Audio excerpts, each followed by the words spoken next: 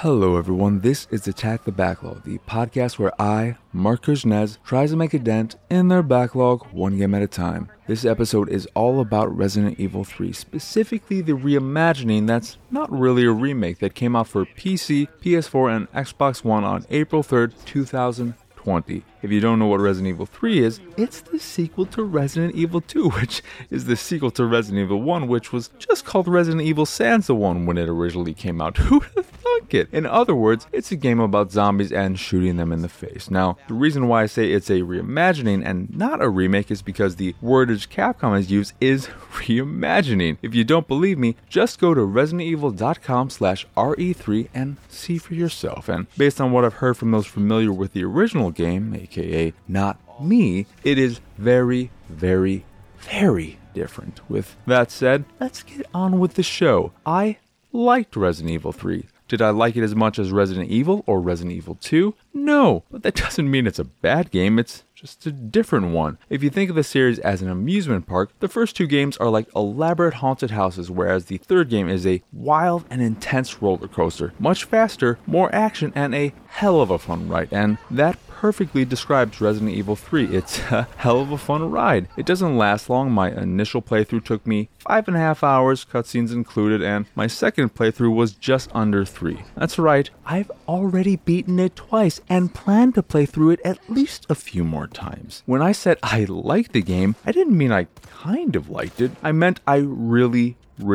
liked it. I'd almost go so far as to say I loved it, but the more I think about it, the more I realize while I like all flavors of Resident Evil, I definitely prefer the more puzzly, backtrack heavy style found in the first two games. Completing puzzles and finding keys for locked doors, gradually being able to explore more and more of a single expansive space is something you won't get in any of Resident Evil 3 because the game is always pushing you forward. There are a few chances to explore here and there, especially early on, but for the most part, the game is very linear and heavy on set pieces, which again isn't a bad thing. It's just different, though some set pieces aren't as fun as they should be, but I'll get to those a little later. And while those differences mean I don't love it the way I love Resident Evil 1 and 2, I'm happy Resident Evil 3 is different because it gives me a contrasting experience, and if I want something that is a bit more simple and easy to get through, I now have this version of Resident Evil 3 which I can play through and enjoy in a relatively short period of time. So what exactly is the story of Resident Evil 3? The game starts off by putting you in the shoes of one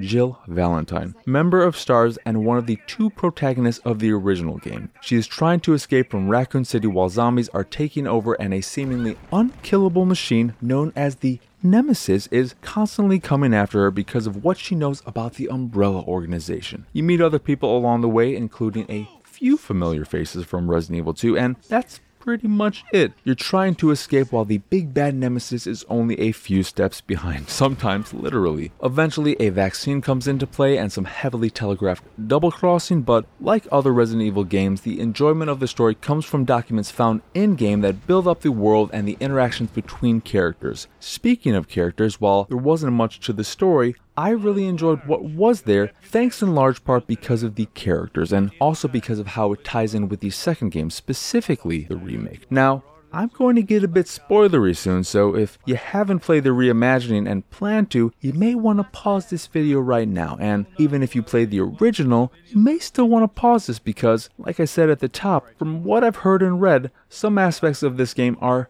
very different from the original, and I can't speak to what those are. With that out of the way, let me start with maybe my most controversial opinion. I like Carlos's redesign. Is his hair a little funky? Sure, but overall I like his new look a lot and think it's a massive improvement over the original, and I really like him as a character and the way he interacts with Jill, who is, of course, still great and a master of lockpicking. The way the relationship builds over time feels natural, and both voice actors do a great job of grounding their respective characters, never making either feel like a silly caricature. The rest of the main cast is fun in their own ways as well, but it's Jill and Carlos who make everything work as the heart of the story and as the two playable characters. That's right, you play as Carlos a few times during the game, which may or may not have been a thing in the original. What I do know is different is that instead of exploring the police station as Jill, you explore as Carlos, and this was one of my favorite parts of the game, solely because you're visiting the station before the events of Resident Evil 2, so you get to see how things came to be, like how Marvin was bitten and how that hole in the upstairs bathroom was created. It's a nice little section that reminded me of how much I enjoyed Resident Evil 2 Remake, and while some may look at it as a reminder of a game that they enjoyed way more, I just thought it was a cool section that expanded on the story of Resident Evil 2 and gave me the opportunity to see what it was like before all hell broke loose. To contrast that, as I alluded to earlier, some of the set pieces, well,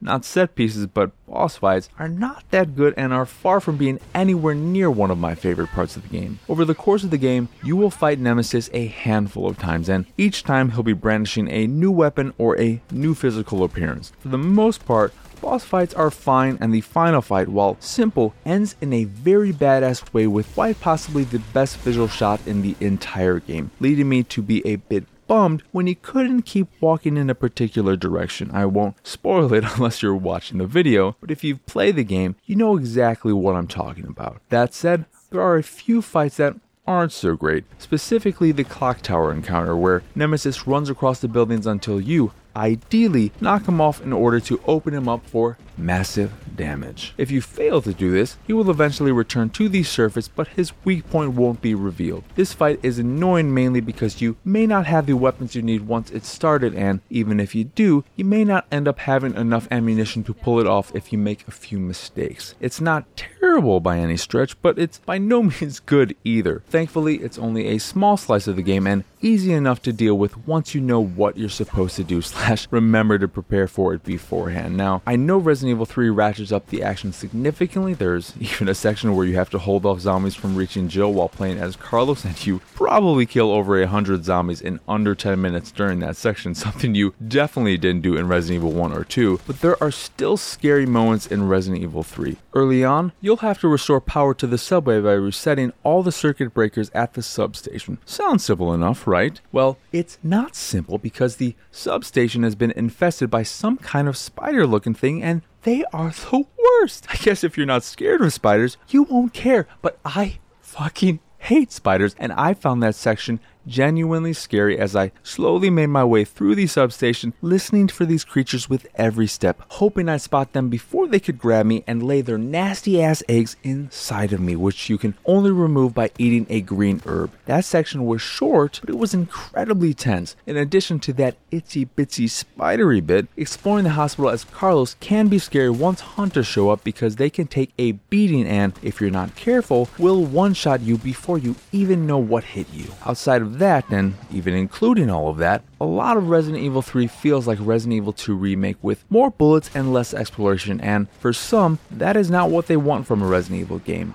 I, on the other hand, can and do enjoy both kinds of Resident Evil experiences, and am now even more excited to continue my journey with the Resident Evil series because while Resident Evil 3 is far from my favorite, it's yet another great game in what is slowly, or actually rather quickly, becoming one of my favorite franchises of all time. Now, I just have to decide on what to play next. Is it Code Veronica or Resident Evil 0? Only time will tell, or more accurately, someone who has actually played all the games will tell me what to do, and I will listen intently, unless they say I shouldn't even bother with 0 because it sucks. Even if that's true, I still want to play and will play it regardless. I mean, how bad can it really be? Anyway, that will do it for this here episode of Attack the Backlog. Once again, I am Marcus Nez. Y'all can find me on Twitter and pretty much everywhere at PXSausage. This site is, of course, pixelatedsausage.com, where you can find this podcast, the Pixelated Sausage Podcast, and On Amazingly Baka, all of which are available on podcast services across the globe. And if you'd like to check out the art I make, you can also go over to this site, and if you see something you like, you can purchase a print of the piece you fancy. And if you fancy the site in general and anything that we do, please go over to patreon.com/pxs and support us that way. As always, thank you for watching or listening. I hope you enjoyed this here episode, and I hope you have a wonderful, wonderful rest of your day. If you get me out of here, I'll pay you whatever you want. You're a fool. You're a fool! If I die, you'll never find out the truth. I don't mind a little detective work.